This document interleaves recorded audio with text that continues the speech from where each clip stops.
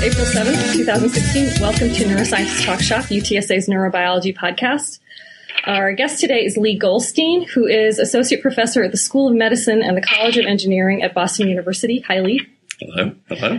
His work is focused on understanding the role of abnormal protein aggregation in chronic degenerative disorders, both age and trauma-related. He's also developing an array of diagnostic and investigative tools to both identify pathogenic processes early and to determine their primary mechanisms of progression.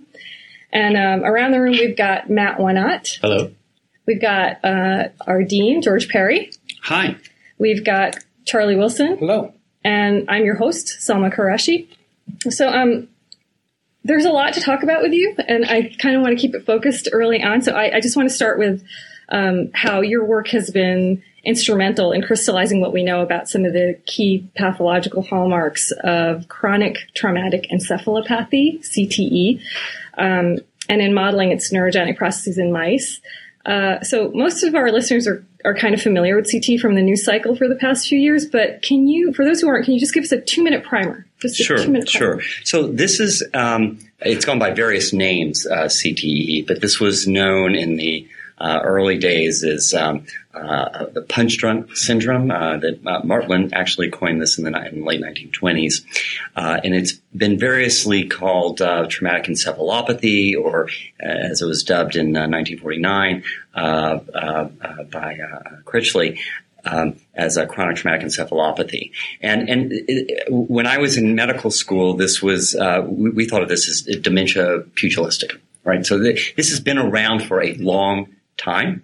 But what we now know is that we have some of the molecular determinants or underpinnings that are attributable to this disease process. And it turns out it is a bona fide neurodegenerative disease. Tau protein, the microtubule-associated tau protein, is a primary driver or a large part of the substrate of this disorder. And it looks like it is associated with a history of repetitive trauma in most cases. And then as the disease evolves, it is then independent of the trauma. So it progresses over time. And it actually is ultimately a lethal disease. We're seeing this in folks, in really young people, as young as 14, 15 years old. And we see the stretch over time all the way into the 80s and beyond, where there's overlap with other neurodegenerative diseases. But it's primarily a tauopathy. So I want to talk about the process of trying to, because a lot of the power of your work comes from this model that you've developed. Now, so can you talk to us about the process of trying to recapitulate a disease? Because in so many instances, disease models can become kind of circular, especially with degeneration. I mean, this instance is a little different from, or more organic types of syndromes like Alzheimer's, I guess, and certain others. But can you just talk to us about your process and sort of generally your take on how we should conceive of and maybe evaluate disease models in general? Yeah, and I think it's a really good question. I can't claim to have all the answers on this, but animal modeling is really an essential component of experimental medicine. I don't even put it in the category of experimental. It's a primary part of medicine in understanding what the pathobiology is under the disease processes that are occurring.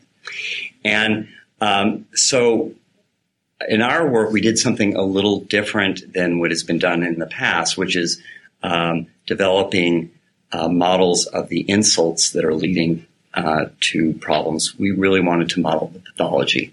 And the idea of that really came from looking at the biology, or what we thought might be the biology underpinning the human pathology that we found in brains, people who had this disorder. So our goal was to try to experimentally recapitulate that with the idea that we can get the correlation from the human pathology, and then we can begin to look at the mechanisms, that is the mechanistic causality in our animal models. And it's not one or the other. It's the two working together, I think, has the most power. And I think it is problematic. I mean, we've seen this in Alzheimer's disease, certainly, where we were talking about this last night. The animal models, in some ways, aren't models of the disease. They're models of the molecular substrates.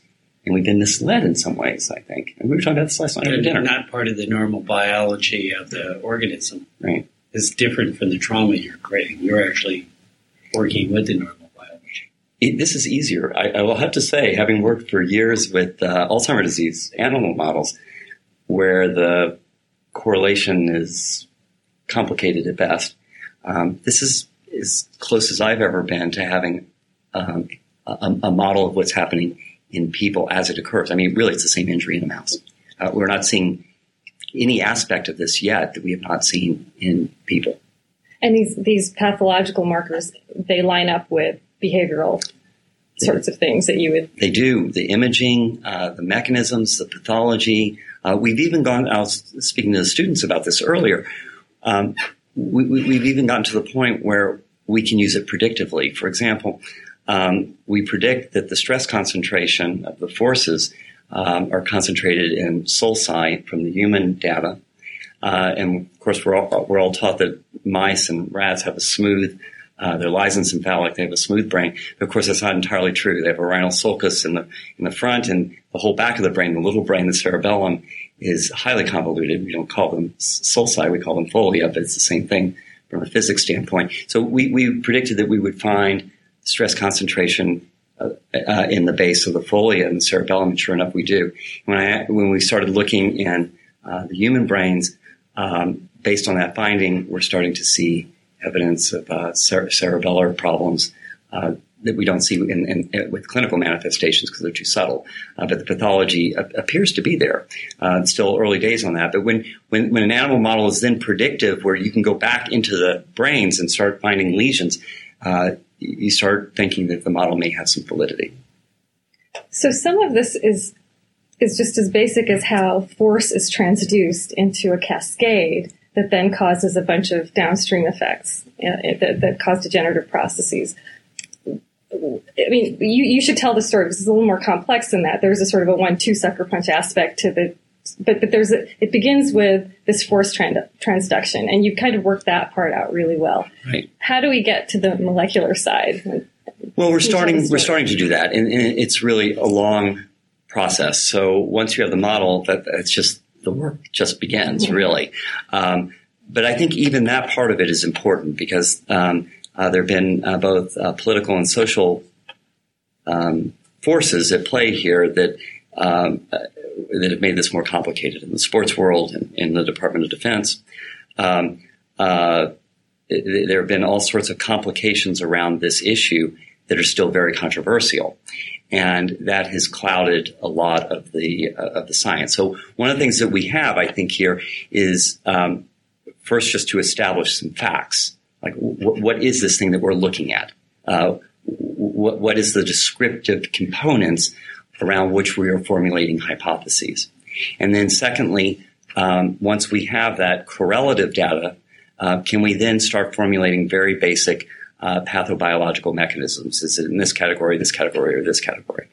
And then to make sure that we don't overlap the categories, we don't have category errors. Like CDC actually defines a concussion as a traumatic brain injury. And that's not really the case because they're two different things. One's a neurological syndrome, which is concussion, and an injury is actually an injury. It's structural damage to an organ or a tissue. And so before we even get to the mechanisms, even having clarity around the definitions is really very helpful. And I think that's one of the things that we've been able to do. And when those are confused, for example, in Alzheimer's disease, where we confuse the animal model with the disease, well, it led us, I mean, you could speak to this. Well, it still continues to. It does. And it's part of it, the confusion is, I would say, is that we're confusing the animal model and the pathways that are modeled as the disease, and it is not. And so unfortunately. And it's led to all sorts of downstream consequences. And hundreds of cures that don't work in people. You said it, and I would agree with it. Yeah. So this is somewhat predictive. So CTE is supposed to be predictive of certain other degenerative processes like Alzheimer's. Is that true? So is there a sort of a final common pathway that you imagine? Or are there two very different things? Well, we don't know that yet. So we don't know that yet. But what we do know is that CTE in and of itself is a bona fide, age-related, progressive neurodegenerative disorder which happens to be ultimately lethal over many decades. There are epidemiological studies that suggest head trauma. I don't know about CTE, but sub-CTE does increase your risk of developing Alzheimer's subsequently, correct? That, without question. And there were earlier studies that showed that people who had head trauma developed acutely amyloid deposits. Are those still valid? So those, there have been several studies that have been done on this, and it's usually in the context of catastrophic neurotrauma. So Yeah, usually they lead to the fatality. Yeah, yes, in the short term. So I don't know how to evaluate those because those are not the types of injuries we're looking at. So all sorts of things go awry. So there's a difference with car accidents or different types of trauma? Well, we know that those types of injuries that have led to catastrophic neurotrauma where amyloid has been found soon after those injuries, I don't know how to evaluate that amyloid pathology. I think what you're referring to was the epidemiological data that indicates that prior history of repetitive. I'm actually meaning both. Oh, you mean both? Okay. They're both. So let's separate that. Yeah. So there's evidence in the literature, case reports, of catastrophic neurotrauma that results in amyloid deposition in the short term after the injuries. Okay, that's one category. Correct. And eventual resolution if the people survive for a longer period. There are a few cases where this has happened, yes. And not surprisingly, those lesions remain extant. Or presumably, we don't know. The other category is the risk factors for Alzheimer's disease. One of the ones that comes up regularly and seems to be valid is history of head trauma. Okay, so those are, I put those in separate categories just because we have the amount of data that we have in the latter is much greater than in the former. So we know that ApoE is a risk factor, age is advancing age, and head trauma, prior head trauma. And we have seen, and a colleague, Tor Stein, has published a paper last year, I believe, in Acta Neuropathologica, that the pattern of Alzheimer's disease in people who've had head trauma actually is a little different than what we're seeing in Alzheimer's disease without head trauma. It appears to be a little earlier. Deposition, the pattern of deposition is a little different. So there may be some overlap later in life, and the pattern may be a little different. But where we don't see this is earlier on in the youngsters, the teenagers, the young adults who have this disease. We're not seeing any amyloid pathology at all. Could you comment on the fact that in your talk you mentioned that the progression of the disease followed, a different pattern of CTE relative to Alzheimer's disease, and I was wondering if you could comment on that and also how you think it might progress. I mean, you sort of pointed out that the sulci seem to be like a particularly sensitive portion of the brain which is susceptible to, having the tau deposits after, some sort of traumatic event. How does that then manifest as, a degeneration that, spreads throughout the brain? Right. So that, we're working, we and others are working on, this is where the rubber meets the road, as it were. So this is a very important question. And I think we have at least a very good hypothesis with a lot of supportive data of why we're seeing it, where we're seeing it. So, and that's independent of the progression. So I'll get to that in just a second. But where we see it, the pattern of distribution, the depths of the sulci in and around these small blood vessels. And I didn't mention this in the lecture, but we also see it at gray-white junctures.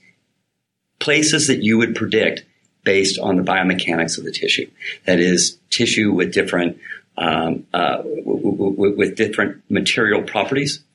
That have different tensors of how stress, shear forces are distributed in those tissues. And it interfaces at places where stress is concentrated in sulci and in and around small blood vessels for reasons that we discussed, which are the same, which are stress concentration. So if those injuries are occurring where the forces are concentrated in those areas, we start to see a collection of pathologies that could trigger the longer-term sequelae. So this is where we start to get into a little bit of hand-waving. But we have a lot of data that there's a traumatic microvascular injury traumatic microvasculopathy. And do you think that's mechanical? The blood vessels just got stressed and broken? Well, so maybe not broken, but stressed. And we have direct evidence of that from the pathology, right? So we get this very spotty pattern of perivascular tau deposition. And there's breakdown in the blood-brain barrier. And there's a breakdown in the blood-brain barrier. And we see hemosiderin-laden macrophages in and around these collections. And we also see, I didn't have time to get into it and talk, but there's chronic neuroinflammation around these lesions. And so I'm sorry. Yeah, no, please.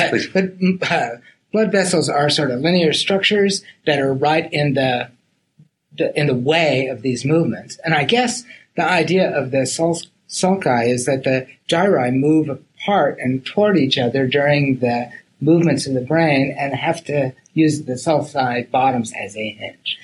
And so that means that anything that's running around the bottom of that thing is going to get stretched and compressed and stretched and compressed. That's and one of the things that has to run around the bottom of it is blood vessels. That's right. And so blood vessels are likely to be getting stressed and compressed. That's right. And that could open them up. So the blood vessels that are running in that direction are the... Well, but I would say it's a little different than that. So at these, the way the shearing forces are happening, we've modeled this now in collaboration with colleagues at Lawrence Livermore National Laboratory. So it's not so much the pulling, this sort of thing. It's that the way force interacts with that type of discontinuity, it is a discontinuity or dishomogeneity, is that the forces, even in the absence of macroscopic movement, the shearing forces will concentrate, even in the absence of the flapping of the tissue.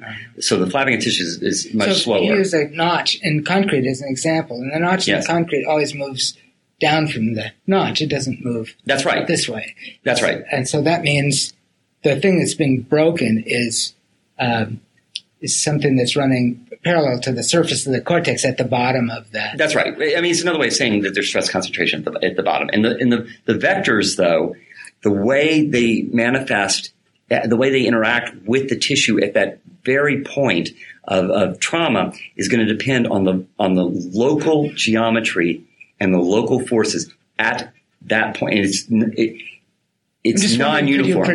Can you predict the shape of that kind of thing? Because some blood vessels are running one way, some blood vessels are running and we see that pathologically. So I think I pointed that out, is that there's really no other way to explain why within a couple of hundred microns, why they're with vessels of very similar caliber, why one is affected and one isn't, if it's not local geometry. So the only way we can understand it, and George, you had mentioned this, is to do the serial reconstruction. You can do this by imaging. Absolutely. You don't even have to do it the old way. That's right. So we're very hot to do this. Because if you do it the other way, you're going to spend a lot of time. That's right. There's one other question. You talked about you can also see vessels that are degenerating. Yeah. Do you actually see those in human brain too? So the lumen is gone? Yeah. So we're beginning to do some of that work right now. We actually have some funding from the Chronic Defective Neurotrauma Consortium through the DoD and the VA, and to look at exactly that question. So we're beginning to look at doing some electron microscope studies. The easiest way to do it is light microscopy, stain for collagen type 4, and use glucose transporter 1. That is a good way to do it. Yeah, I've done this. That is a good way to do that. That is a very good way to do it. You don't need to do any EM. But do the EM after. Yeah, but heard it here, folks. Yeah, but don't all rush out and do it. The question that we're most concerned about is actual loss of the integrity of the astrocytic infeed. I mean, I think because what we're getting, you'll know that because that's related to the blood-brain barrier, and the glucose transporter 1 marks the blood-brain barrier. It's a great idea. The antibodies are readily available. Yeah, it's easy to do. Very quick to do. Yeah, that we could, and we should do that. So that part has the breakdown of some vessels, the loss of the blood-brain barrier right there, and then you see this marker, tau, some phosphorylated tau, which is a marker that forms around that, and then and then brain damage. Right. So what's the connection? So actually, the damage to blood vessels, which must happen in lots of other situations too, then is that just going to be an automatic challenge? A talent. Well, we don't know. But our supposition is that, I mean, we're seeing this after single experimental injuries. So, and these are persistent traumatic microvasculopathy. So it's, we presume some of the vessels will involute, the ones that are most damaged. If you lose endothelial cells in a whole bunch of them, my guess is you're going to get involution. Some of the vessels may survive. Some of them may, it looks, in our hands at least, they look like they are structurally intact, but they're leaky. So there could be some parts of the cortex that aren't getting blood anymore, and those are obviously in danger. We're worried about that. And then there are ones that are getting the blood straight on without a blood-brain barrier in the way, and those are in danger too. That's right. There's stuff in the blood that the brain absolutely. And we have now evidence. We have some obvious players from the blood. We have a blood-brain barrier for a good reason, and when that's disrupted, particularly if it's chronic, there are going to be consequences. So that's actually something that we can exploit diagnostically, and we're beginning to do that now. And it also offers an opportunity therapeutically, and this is actually an important point, because in most neurodegenerative diseases, we're always worried about, or even brain diseases generally, getting therapeutics into the brain is always problematic because of the blood-brain barrier. Well, in this case, if the blood-brain barrier is broken, we have a way to have site-directed delivery only to those places. To the damaged places. Yeah. So in some ways, it's actually therapeutically But what's useful. the time frame of that? Because that happens over the course of weeks, or is that like an immediate part of the insult? Well, it depends on who you ask, and it depends on how the experiment was done. So the party line, I think, at this point, correct me if I'm wrong, is that the party line on this, it's not where our take on it, is that within a couple of days, the blood-brain barrier is completely back to normal. And our data is not consistent with that. At least in our experimental models and in our cases of human brain, it appears that there is long-standing, if not persistent, and possibly even progressive microvascular injury at particular foci. So do you think you could localize this like near sites of brain tumors? That's exactly, we're doing that right now. And we actually, a paper that we're about to submit, I don't know if that's going to need to be edited, but in any case, we've exploited exactly that approach. You can deliver this? Yep. Yes, that's it. We're taking advantage of exactly that characteristic, and both in experimental animals and in this has been done in humans in a pilot way. This looks like a promising approach, and the goal there would be not to see who has CTE, but who has had an injury that might be potentially more, there might be more pathology or damage in the acute setting that would put you at a potential greater risk. So that's part of the problem we have now in the clinic, is we don't know who's hurt and who isn't. We know who's been hit or who's had an injury. So is that also could be about the chemotherapy brain? Some people be more susceptible to chemotherapy? Per systemic. Well, inflammation is so tied into that. I mean, you can assay inflammation, right? I mean, that's sort of one parameter. We do need better tools for imaging neuroinflammation. I think that's something that a lot of people are very interested in. There's a huge commercial interest in this, and our tools for imaging neuroinflammation, I would say, are still in not what they could or should be. We desperately need some good tools to do that. But you're exactly right. The neuroinflammatory component would be very helpful to know that clinically. So I'm still stuck on the modeling the forces. So it's incredible to me that the degree of head displacement you see in these animals and the speeds are so huge, yet tens of nanometers apart. You have some vessels that are experiencing a completely different set of vectors than the vessel adjacent to it, with like nanometers, right? Microns. Tens of microns. microns. Yeah, or tens or hundreds of microns. But that makes sense because these capillaries, the small vessels, and it's probably not restricted just to the capillaries, but they're going to be the most fragile.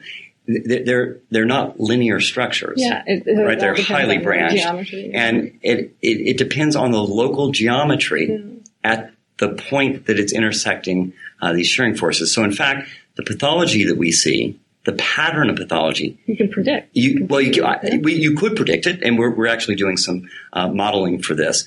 But the fact that you see it on a slide belies the notion that you're just doing something descriptive by looking at tissue. I mean, you can actually formulate hypotheses based on the distribution. That's a valid hypothesis because this is a very unusual distribution pattern. And it suggests it can't be consistent with everything. You have to have some way to get to that pathology. So it was the pathology, the post-mortem pathology, that suggested the mechanism. So this, distinction that it's descriptive and therefore worthless or is irrelevant, or there's some secondary status to descriptive pathology, is really missing a point. Well, the neuropathologists have really convinced you. I'm a pathology wannabe, but really paying attention to the pathology. Well, I mean, you know this too. You do this too. This is if you're thinking while looking at tissue, you're testing hypotheses. It's not a simply descriptive process. You mentioned capillaries are affected. What about vessels with smooth muscle layers? Have you looked at that? Smooth muscle versus non-smooth muscle? So we've not looked at that. And the only reason being that we followed where we see the most pathology. So we've seen less of it in larger caliber vessels. The more... this is a little bit of hand waving on this at this point, but the more structural integrity the vessel has, the more likely it is to be able to weather the local forces. I mean, it's just... There's also a directional pattern. The bigger vessels are going mostly normal to the surface. Absolutely. And what I was trying to get at earlier is that the stresses ought to be tangential to the surface. If it's like concrete, and we were thinking about concrete as a model, and they are. That's so our computational modeling. So doing this in a dynamic way, and not doing it in an engineer would do this quasi-statically. That is, you move the tissue a little bit, you measure it, you move it a little more, but you're doing it under very slow speeds. And the brain under quasi-static conditions is much like jelly or jello. But the way the tissue responds at these very high speeds is quite different. Actually, the material properties are quite different. And we, when we look at the shear forces in the tissue, it is exactly as you suggest. And kind of has to be based on really classical Newtonian physics and the properties of matter. I mean, they're both properties of matter.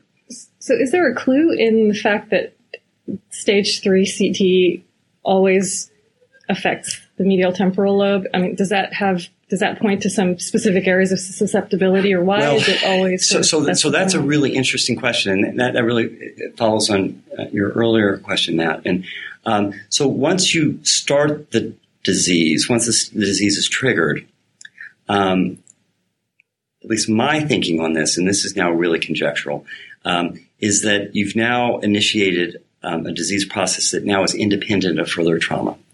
And it really explodes this idea that there's a acute and chronic phase. And it just doesn't appear that way to me. It appears that the chronic phase starts acutely, and the acute phase actually can extend throughout the whole length of the disease. So the whole notion of acute and chronic really is kind of exploded when we think about this disease. And so, but there's got to be a component where there appears to be spread over time to involve more structures, even in those individuals who've had a lot of trauma.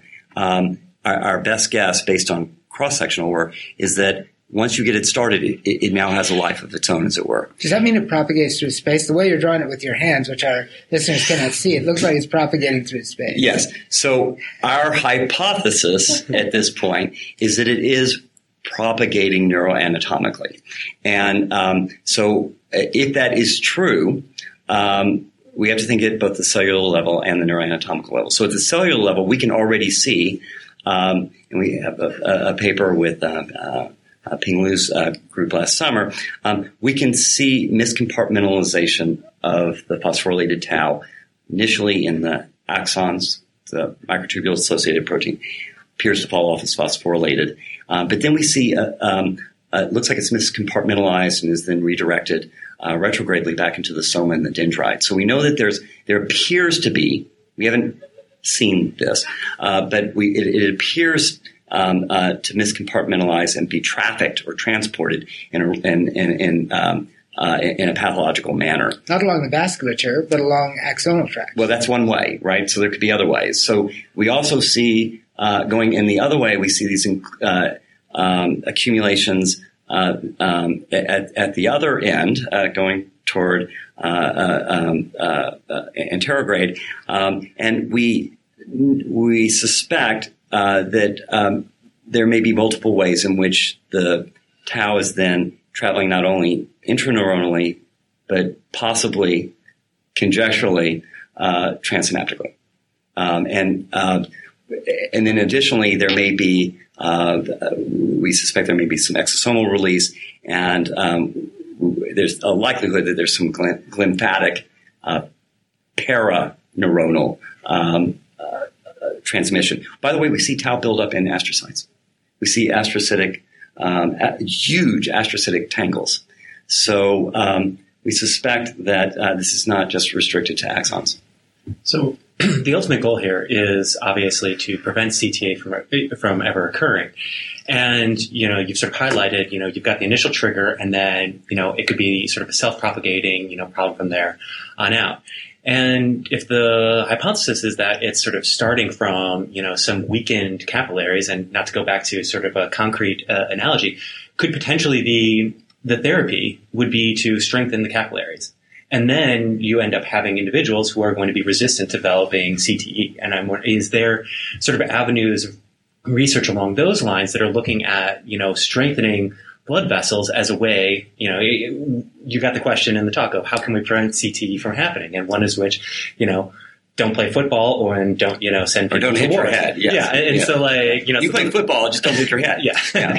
TAC. There are a lot of other fields that would benefit from the vascular improvements in the brain too. Yeah. Right. And so I'm just wondering if this, if you've sort of found, this sort of initial target, maybe this is where, research should be devoted to. And, there's obviously potential benefits. And are there ways to sort of strengthen the capillaries and be able to test those sort of vasculature hypotheses? You can't control the vector forces, that you can't do. But what you can control is the capillaries. Well, there are two ways to think about that. One is what is bad about having, when something goes wrong with your capillary or capillaries, what is the consequence of that, and why is that causing? Where is that in the pathogenesis of the downstream disorder? So one of those is neuroinflammation. So clearly, that is something that's imminently tractable now with therapeutics that are already available. There are large pharmaceutical companies that are working on this, and we now have a clue about some of the cells that are involved both intrinsically in the brain and from the periphery that are involved in this problem. And it spills over across disease entities. There are other neuroinflammatory disorders, multiple sclerosis, Alzheimer's disease has a component, many other disorders like cancers and so on and so forth. But the other aspect of this is that the blood vessels and the cerebral vasculature is the reactivity is also off. So the function, the neurovascular control is off, and that may be a part and parcel of some of these symptoms as well. And there are ways, some pharmaceutical interventions that might be able to target the cerebrovascular reactivity problem. So that's a great place to start looking. Obviously, though, the targeting the propagation of it would be That's right. So then I could have some little micro lesions at the bottom of my sulci, but I would my whole brain wouldn't go bad. That's right. That's right. So we had a paper last summer with this very idea in mind, with Ping Lu's group, who'd developed some antibodies directed against the particularly pathogenic form of tau, and it does look to be therapeutically effective, with all the caveats that come with immunotherapies. On the other hand, from a mechanistic standpoint, it suggests that as a therapeutic strategy, that's probably workable, as you're suggesting. So that if we could limit the damage to where it is and not have it propagate, we're probably better off than if we allow it to propagate. Are there helmets or other things that can reduce this? Something that... Right. So the issue there, the whole helmet issue... Helmet or other types of... Yeah. So it becomes very problematic because, helmet technology is really built to prevent skull fracture. And they're very effective at doing that. But the motion of the head, that becomes that's a more difficult problem that isn't really addressed at all with the helmet. In fact, the helmet potentially can make it worse, right? Because you're adding weight, you're adding surface area.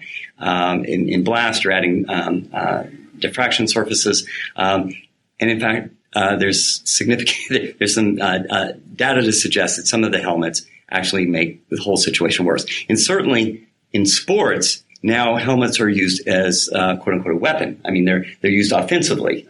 So you lead with the head. You have this big mass. You have a big person with now protected shell, and it's used effectively in the sport. So you might be better off without any helmet and playing naked. Okay. Caveat there. I'm imagining my 12-year-old going, "Yay! I can take my helmet off and go bike riding down this hill." Yeah. So keep your helmets on. No. Keep your helmets on.